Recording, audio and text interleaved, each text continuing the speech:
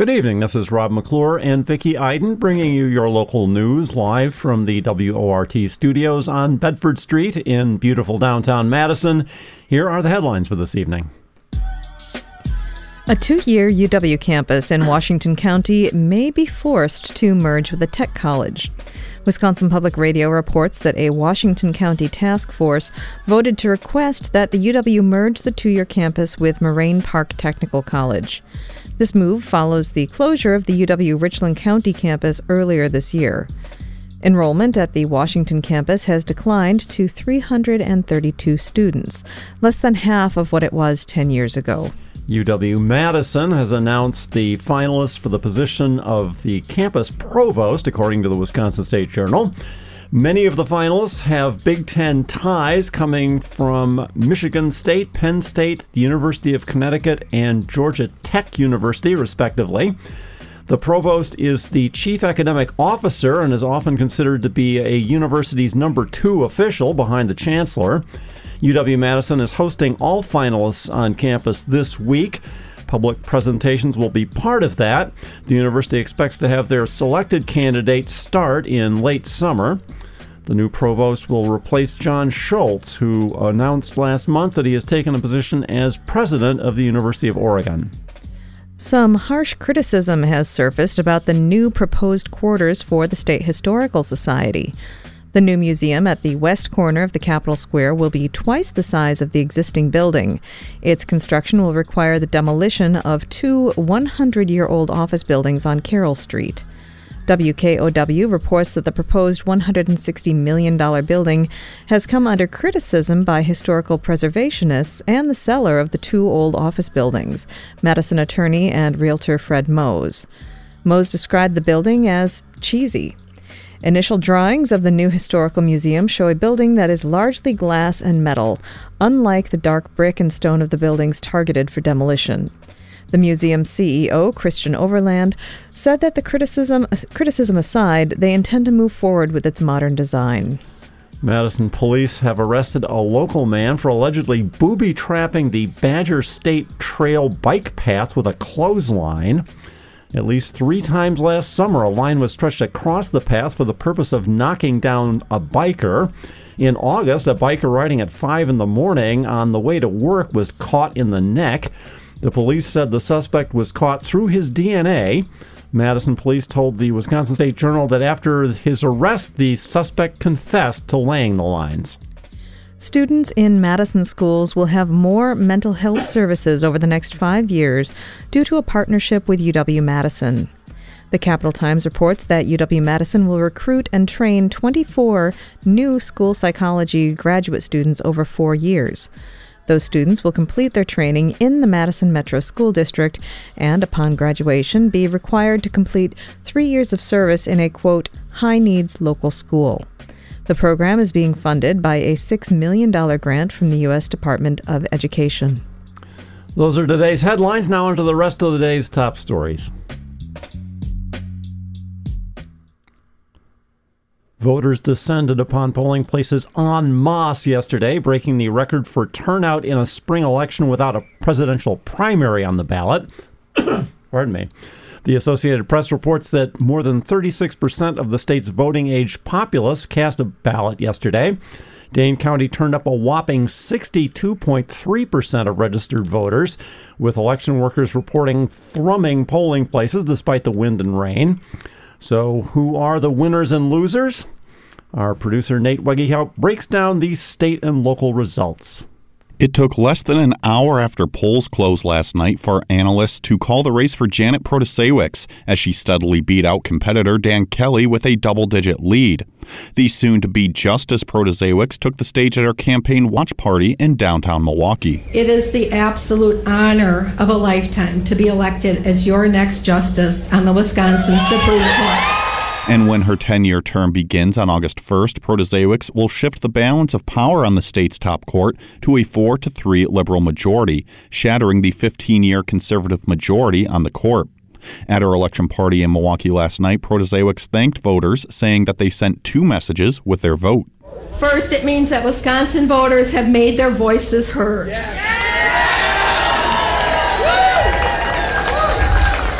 They've chosen to reject partisan extremism in this state. And second, it means our democracy will always prevail. The race now holds the record for the most expensive state Supreme Court race in the nation, topping out at $45 million as of a week ago. The conservative candidate Dan Kelly was appointed in 2016 by former Governor Scott Walker to fill out a term on the state Supreme Court, but he has never been elected to the office. This was Kelly's second bid for Supreme Court justice. He lost in 2020 to Jill Karofsky. Speaking at his campaign party in Green Lake, Kelly had harsh words for Protasiewicz, refusing to call her to concede the election. I wish that in a circumstance like this, I would be able to concede to a worthy opponent, but I do not have a worthy opponent to which I can concede.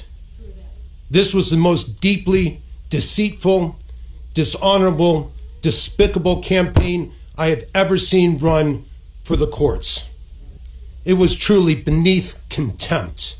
The win for Democrats comes at a pivotal time, leaving them poised to press key issues with a court now in their favor. In a lawsuit challenging Wisconsin's 19th century abortion ban filed last year by Governor Evers and Attorney General Call, oral arguments have been set for next month. The case is expected to be appealed and ultimately decided by the state Supreme Court. Protasiewicz made the abortion ban, along with redistricting, the main tentpole of her campaign. Meanwhile, voters also approved both statewide referendums on the ballot. One, a binding constitutional amendment, will allow judges to consider more factors in deciding pretrial release and cash bail for criminal defendants. Opponents say the change would do little to address public safety, but would result in more lower-income people incarcerated before trial. That constitutional amendment passed with around 67% of the vote statewide and 54% approval in Dane County. Another referendum, this time an advisory question on welfare requirements, passed with about 80% of the vote statewide and 54% approval in Dane County. The question, which asked if able-bodied and childless adults should be required to look for work in order to receive taxpayer-funded benefits, is already the case in Wisconsin. Dane County saw high voter turnout yesterday with around 62% of registered voters casting their ballots. That's higher than the last state Supreme Court election in the spring of 2020, which saw around 56% voter turnout. That election also held a presidential primary race. Here in Madison, around 114,000 voters cast their ballots for Madison mayor, with incumbent Satya Rhodes-Conway beating out challenger Gloria Reyes by about 11%. While Reyes brought in strong numbers on the east and south sides of Madison, those numbers were not enough to overcome Rhodes-Conway, who took almost every ward in both downtown and the west side. In all, Rhodes-Conway took home 55% of the vote to Reyes's 44%. That's less of a margin for Rhodes-Conway than when she was first elected in 2019, when she beat former Mayor Paul Soglin with nearly 62% of the vote. At a campaign party at the Turnkey last night, Rhodes-Conway laid out her priorities for the next 4 years. We're going to continue to prioritize public safety, housing, fighting the climate crisis, equitable economic development, and investing in our young people. Reyes, a former Madison police officer, former president of the Madison School Board, and former CEO of Briar Patch Youth Services, spent the majority of her campaign criticizing the mayor, saying that she had not listened to Madison residents. At her campaign party on the west side at the Caspian Grill, Reyes says that she's disappointed but glad she ran. You see, I was not supposed to make it this far. Significant barriers that life threw at me, but still remained determined and resilient to ensure that the hard work of my parents was not in vain.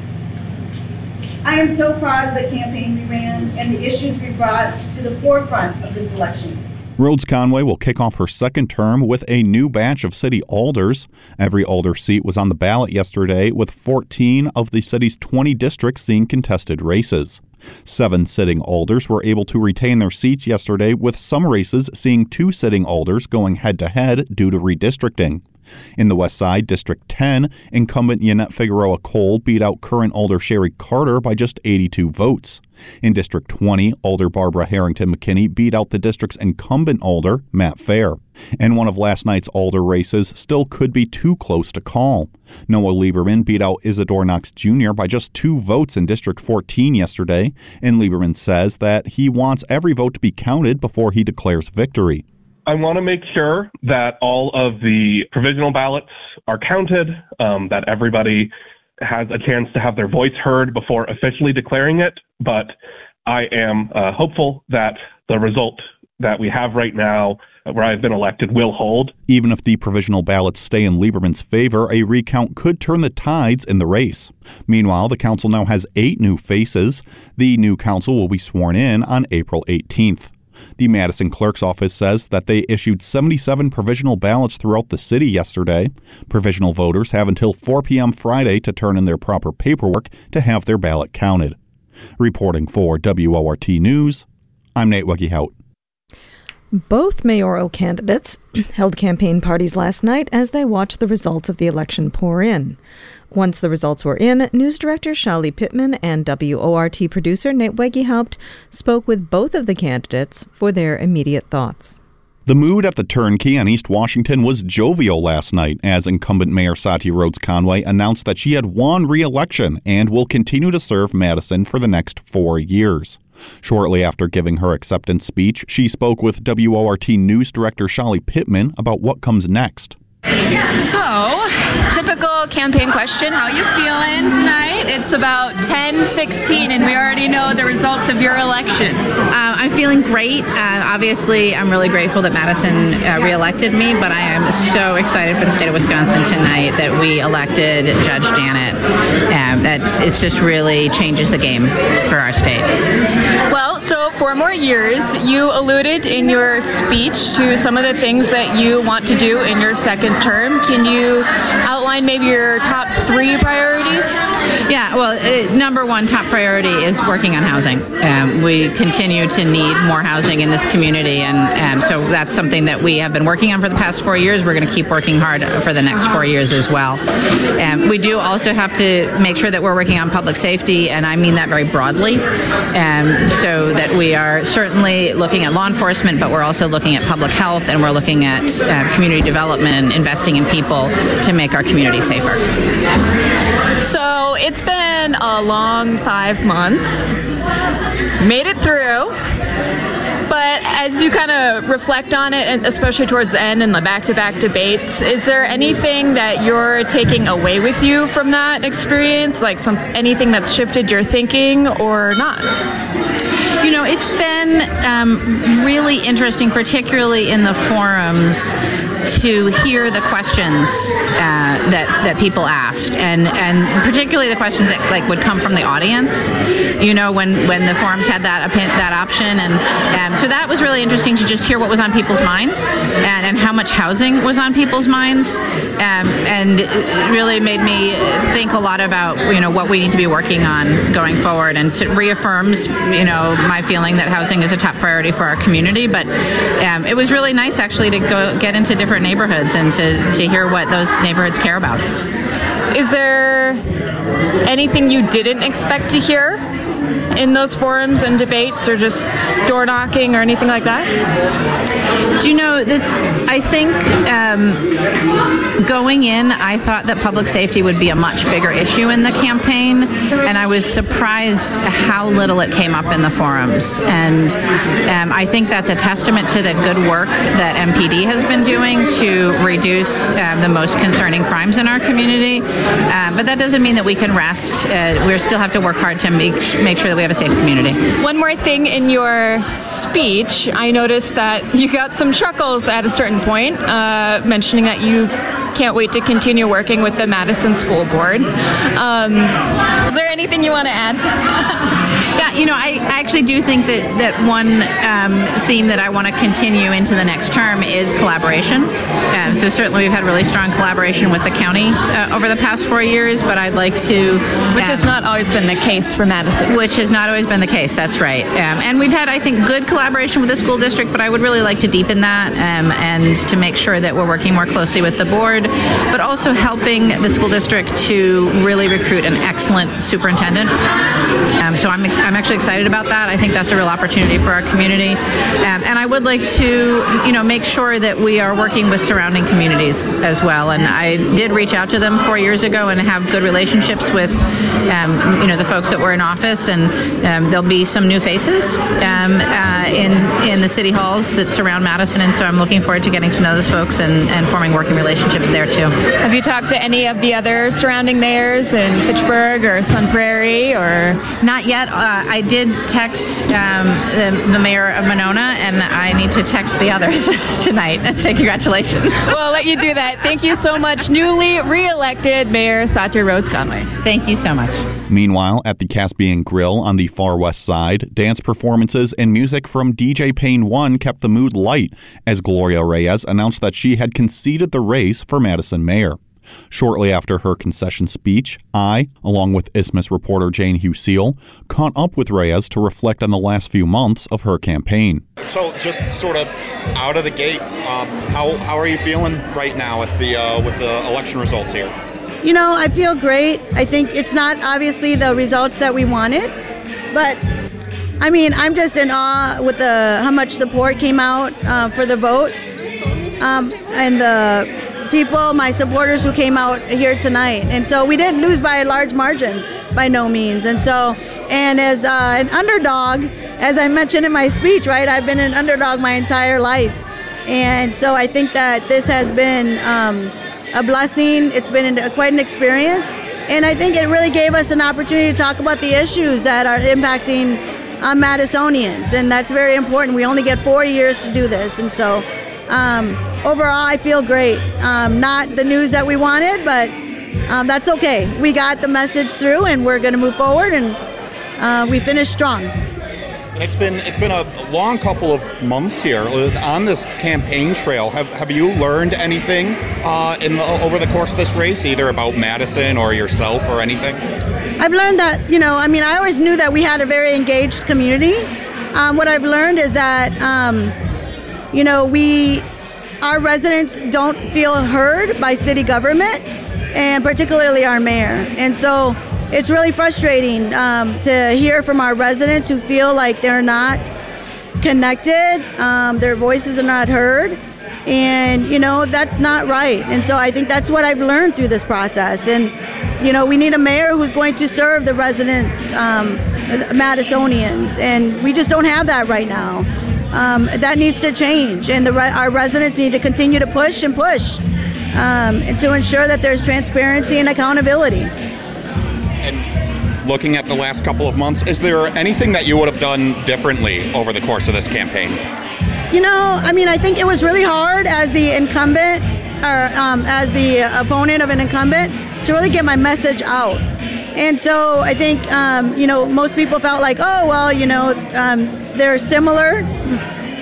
And I didn't have an opportunity to get my policies out and what I would accomplish as mayor.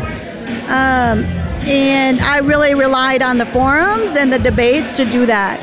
And I wish I would have had my own platform to really share the ideas and strategies that I would bring as mayor. And so I think that's the only thing, but we had a strong team, but it was really hard to get my messaging out. And now what comes next for you? What's on the horizon for Gloria Reyes? I'm not sure yet. I'm committed to Madison. Like I've said in this whole campaign races, Madison raised me. And so I'm going to continue to give back to a community that raised me and gave me and my family so many opportunities. So I'm going to go ahead and continue to do that in some kind of way. But I have so many other, I can just sit back and explore my opportunities moving forward. But I'm really excited about what's going to be next for me. Take a pause and maybe get some sleep. and then think about what's next for me. But thanks for asking. I know you said you're not exactly sure what comes next, but do you think that running for office again is in your future? I'm not sure. My team always, I think, before I jumped in this race, people were asking me to run for lieutenant governor or other positions, statewide positions. But, I'm committed to Madison, and I said I'm not going to run for any elected position unless it's mayor, because, I care about this city so much. And so I'm not sure whether I'll run anytime soon. This was it. This was it for me. So there's nothing, that I'm thinking about. And then how would you say the implementation of your strategy post the primary worked out of trying to reach more audiences? I think it worked well. I mean, I think obviously not as much, but I think it worked well. I think, again, it was more about messaging and sharing my strategies and my messaging with the community, far reach. And so, but I think that we hit really hard with the students. And as you can see with the numbers, we did really well on campus. I really try to hit those areas where, like, for example, Kennedy Heights was an area that I grew up in, right? That was the first place that I was, when my parents moved here. And I hit those doors, even though they didn't have a history of voting, because, I feel strongly that people who don't vote don't have a reason to vote. You have to give them a reason to vote, and we shouldn't ignore them. And so I got a message today from someone who said, my mom walked from Kennedy Heights to Mendota Elementary School to vote for you. And so that's what I'm talking about. And so those are the voters I really reached, and those are the voters that I really care about. I care about those silent voices that we don't hear from, who are significantly impacted by the decisions that we make.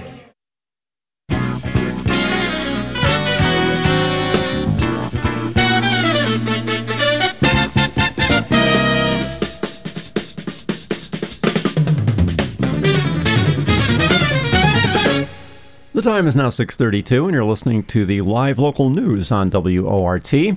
I'm your host, Robert McClure, here with my co-host, Vicki Iden. Thanks for staying with us. Over the past few months, candidate-elect Janet Protasiewicz has made Wisconsin's 19th century abortion ban one of the biggest drivers of her campaign. With the results now in, Democratic State Representative Lisa Subeck of Madison and Kristen Lyerly, and an OBGYN who used to work in Wisconsin but had to move to Minnesota due to the ban, joined a public affair host Carousel Baird earlier today. There, they spoke about the role that the state's abortion ban played in yesterday's election. This is just a portion of their conversation, which can be found in full online at WORTFM.org.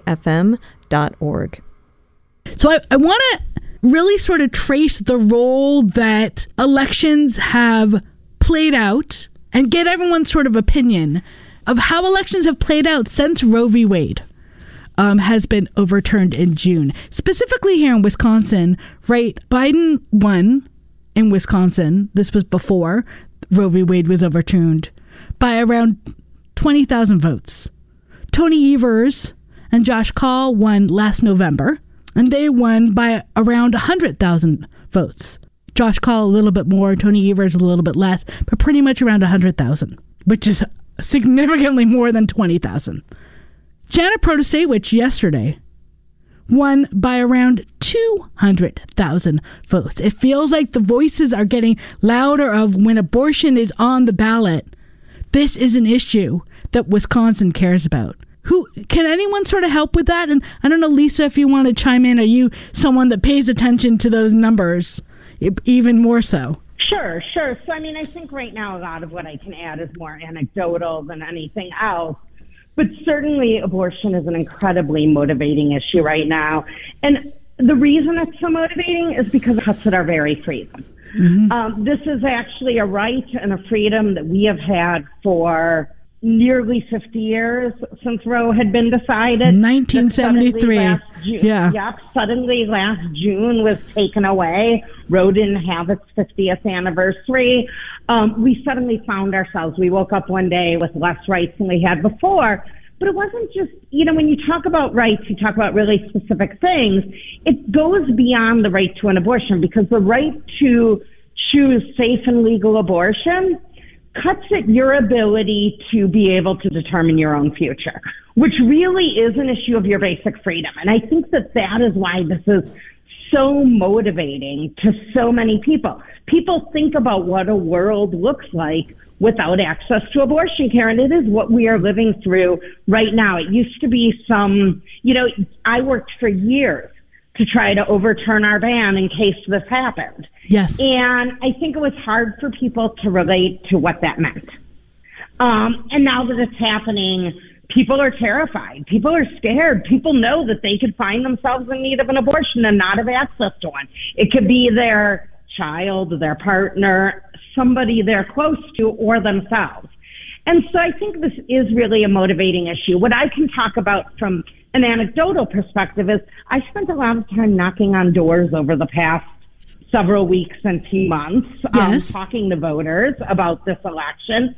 And I have to tell you, as somebody who used to run for office in the spring when I was on city council, you'd knock on doors and people didn't even know there was an election. Right.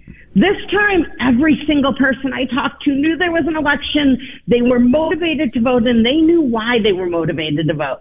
And the vast majority of the time, abortion got mentioned. And it is because people understand that this is a threat to their basic freedom. And I think we will continue to see that play out. I do think it's important to note that it has to play out in all of our elections. Because if this only plays out in a judicial race, we will not solve the problem for the long haul. I am thrilled that we elected Justice-elect Janet Protasiewicz, who will be seated in July, and who will be seated at the end of July. I think it's important for folks to know that there is a lag time there. We have this abortion case moving forward. I think it will get a fair shake. That said, we still need to change our laws. We still need to change our statutes. So it is so incredibly important that people who are motivated by this issue not only be motivated now, but they be motivated in every single election going forward. This is what we saw the anti-abortion movement and the far-right conservatives do for years. They made abortion the issue in every election until they got Roe overturned for their people, right? For their people, this was the motivating force. I think I don't want to say we were complacent, but we were secure in the fact that our freedom was protected. And I think we learned an important lesson, that our freedom that there is always a threat to our freedom. And we need to actively protect it. And so this is a moment where now we need to say, look, until every single person has access to safe and legal abortion when they need it, that we don't stop, that we don't move on to the next big thing or the next issue, because we have to change our statutes. And it's true not only about abortion, but it's true about it's true about fair elections. Yeah. If we want fair elections, we not only need to change the courts, and it's an important piece, so that cases that come before them get a fair shot, we also need to be able to make statutory changes, to change our laws to better protect the people of our state, to make sure that our freedom is never again infringed upon. Dr. Liley, I wanted to get your thoughts on, as Lisa was talking about, this was an important issue, but people didn't feel the fear. What kind of conversations have you been hearing in your practice? I mean, Wisconsinites and the numbers we have seen, Wisconsinites and citizens in the United States support access to abortion and have long before Roe v. Wade was overturned, but they're now motivated by it more.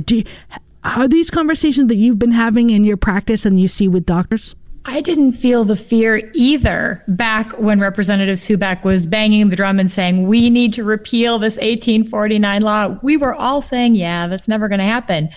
Well, here we are.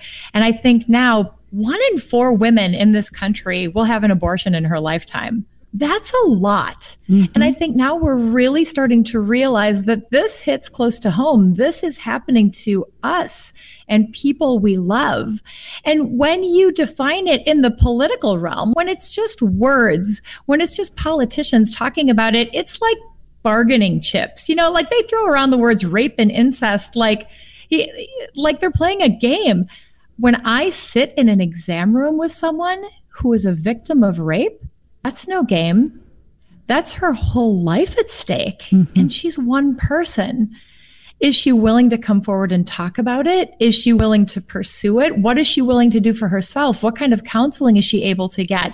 And then just multiply that times 1 in 4 women in this country.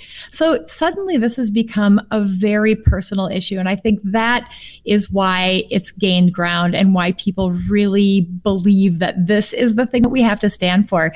And I know that you're probably going to transition to this, but it's become about our values. So when Janet Protasiewicz was talking about what she believed in, she wasn't talking about how she will rule on cases. She was talking about what's important to her.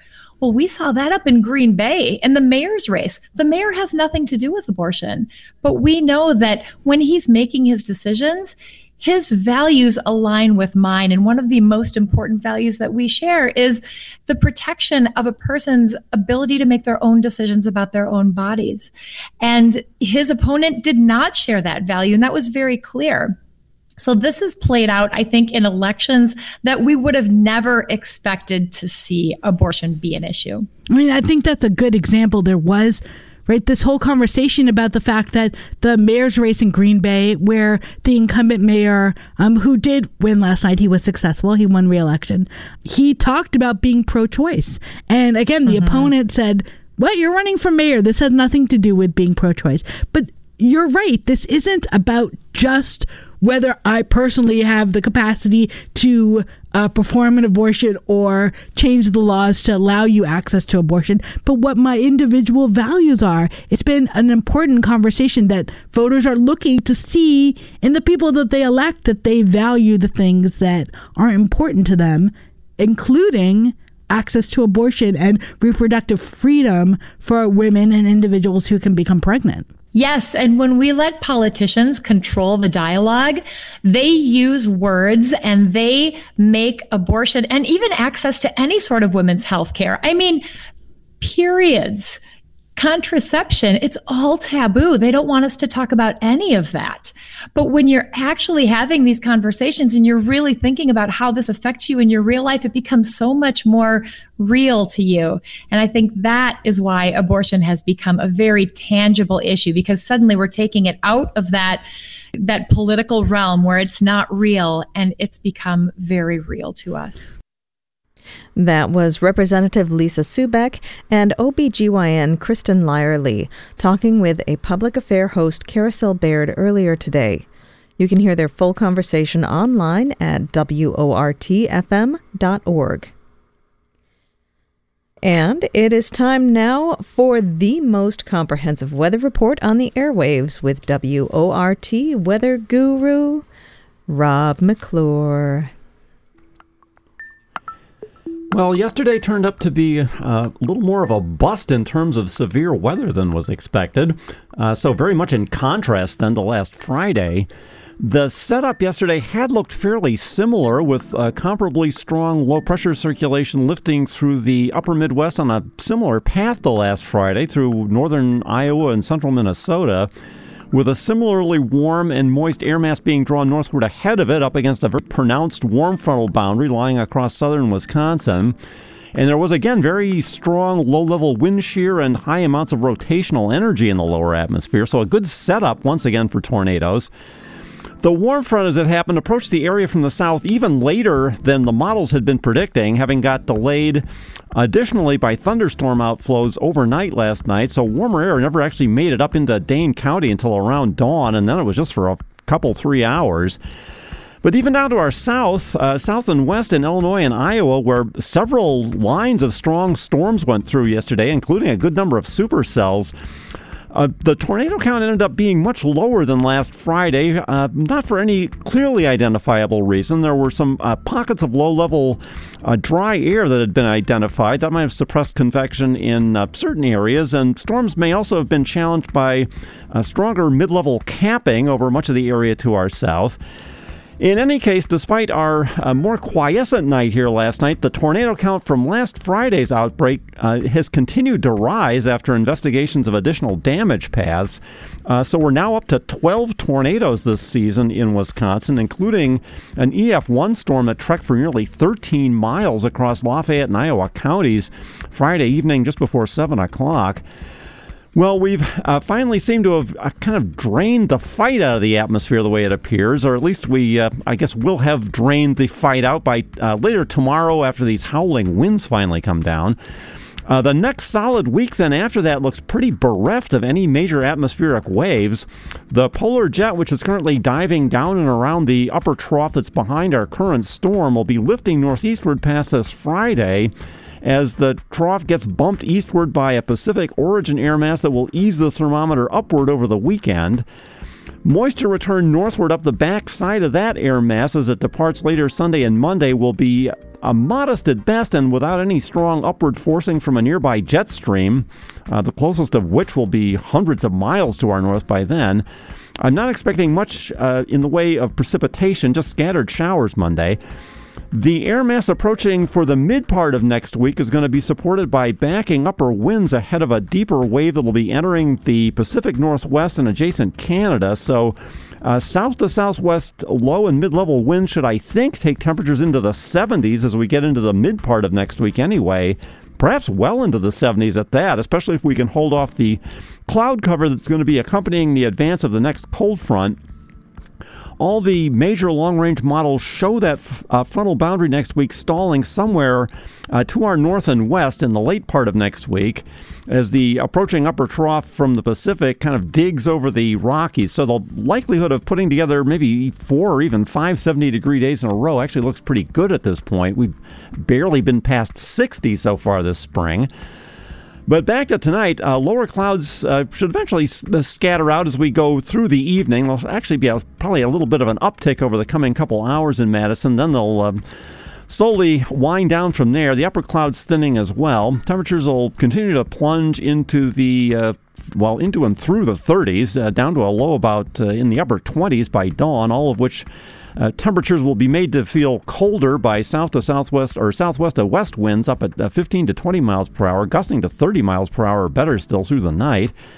Tomorrow should be generally clear but windy with some short cumulus growth perhaps in the morning hours, but much of the day clear, with temperatures recovering to the mid-40s on westerly winds, still up in the same range, 15 to 20 miles per hour, and still gusting up towards 30. Winds will finally abate tomorrow evening, veering more northerly and coming down to 4 to 7 miles per hour during the overnight. Temperatures will drop to the upper 20s under generally clear skies. And Friday, skies may see additional cumulus development through the daylight hours as light winds veer lightly east and then south, but temperatures will make, I think, 50 or so. Will be partly cloudy and hang up in the mid-30s during the overnight. And Saturday, southeasterly winds veering more southerly at 8 to 12 miles per hour will take temperatures, I think, to 60, maybe just shy of that, giving what will be passing high and mid-level clouds that day. We'll drop to the upper 30s then in the overnight and be back in the low 60s on Sunday with continued southerly winds.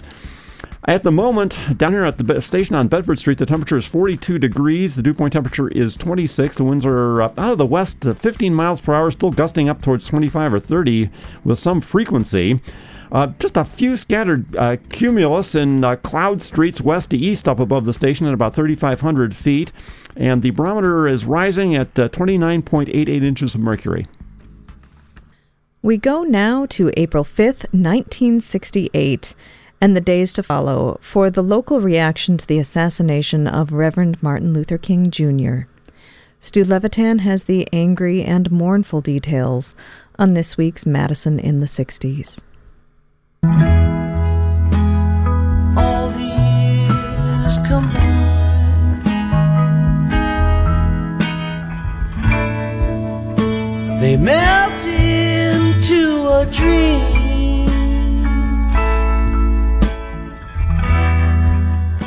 Madison in the 60s, Friday, April 5th, 1968. Once again, thousands gather to grieve atop Bascom Hill, just as they did in 1963 for the state's official memorial for President Kennedy. But this time the mourning is different. The morning after Dr. Martin Luther King's assassination in Memphis starts with a heated disagreement between Chancellor William Sewell and a group of about 20 black student leaders over their competing plans for service that noon at Lincoln Terrace. Sewell, who has already canceled that afternoon's classes, wants the students to speak as part of the official university program, an idea they emphatically shout down. A black person was killed by a white person, declares Sidney Glass, head of Concerned Black People, and black people must lead the memorial, not just speak as part of the program. Things get tense. Sewell yields. He agrees to make introductory remarks, announce that he's keeping several buildings open for students to gather in later, and then allow the black students to run the program. The program itself is full of bitterness and anger. Clara Meek, one of 5 students to speak during the 20-minute program, breaks into tears. "I have a dream, too," she says to the crowd of about 10,000, almost all white, "that one day every darn one of you is going to pay." Kenneth Irwin says, quote, "There is no other course for black people to take than to riot." And unlike during President Kennedy's memorial service, there's a march at an estimated 15,000, fully filling 6 blocks of State Street. It's the biggest demonstration in Madison's history to date, other than to celebrate an athletic championship or the end of a war.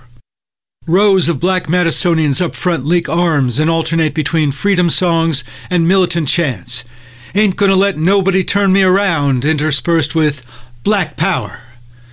They march around the Capitol and up Wisconsin Avenue, heading down Langdon Street to the foot of Science Hall, where they sing 2 choruses of "We Shall Overcome," then move in great numbers to the buildings that Sewell has kept open. Once there, they stay for hours, black and white, engaging in the most candid conversations about race the campus has ever seen.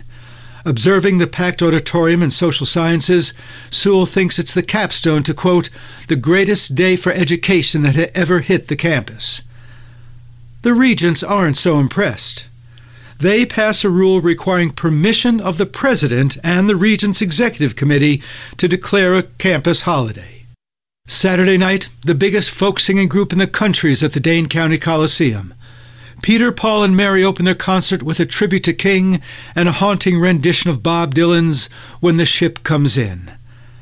Sunday afternoon is dark and windy as a crowd of 3,000 gathers at the Capitol for the Communities program.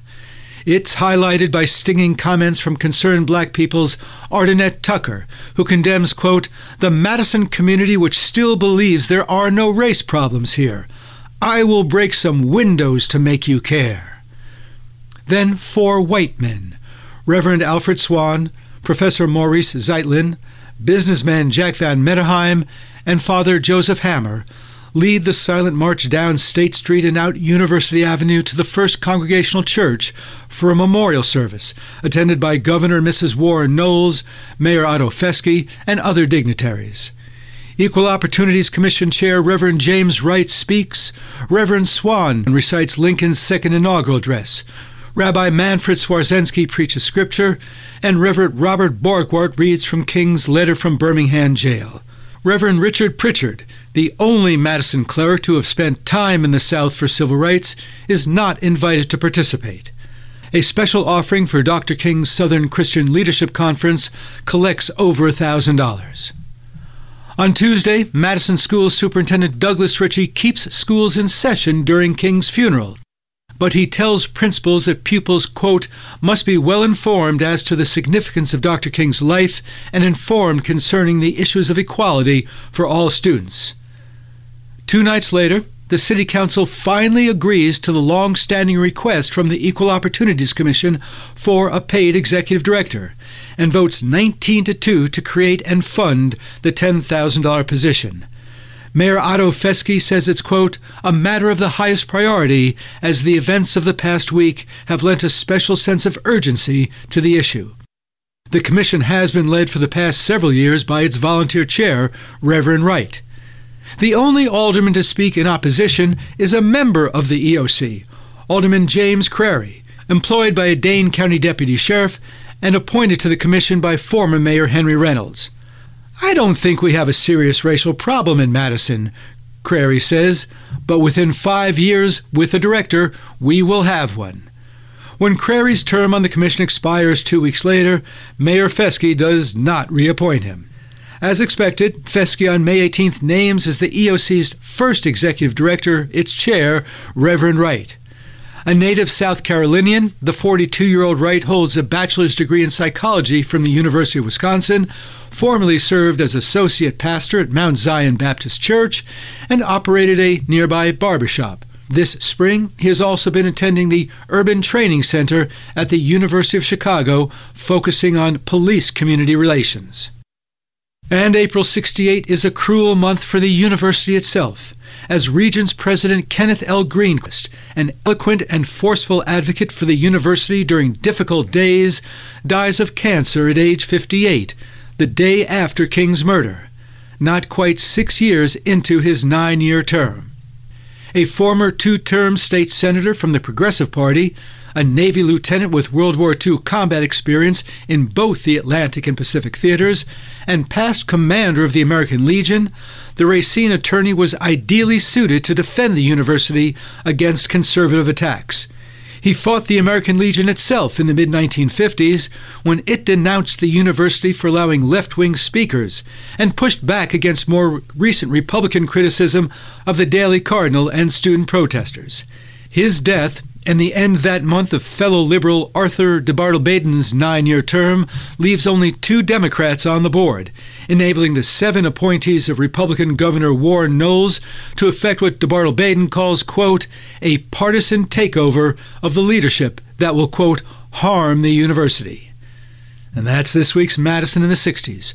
For your award-winning, listener-sponsored WORT News Team, I'm Stu Levitan.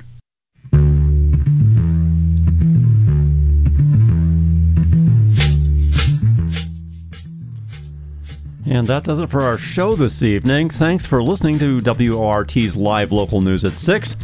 Our headline writer this evening was David Ahrens. Special thanks to our feature contributors, Carousel Baird from A Public Affair and Stu Levitan. Chuck Kademan was our engineer this evening. Nate Wegge helped produce the newscast, and Shelly Pittman is the news director at WORT. I'm your host, Robert McClure. And I'm your host, Vicki Iden. Stay up to date with the WORT Local News Podcast. Subscribe on iTunes Podcasts, Spotify, and wherever else you get your podcasts. Up next is Query, followed by This Way Out. Good night.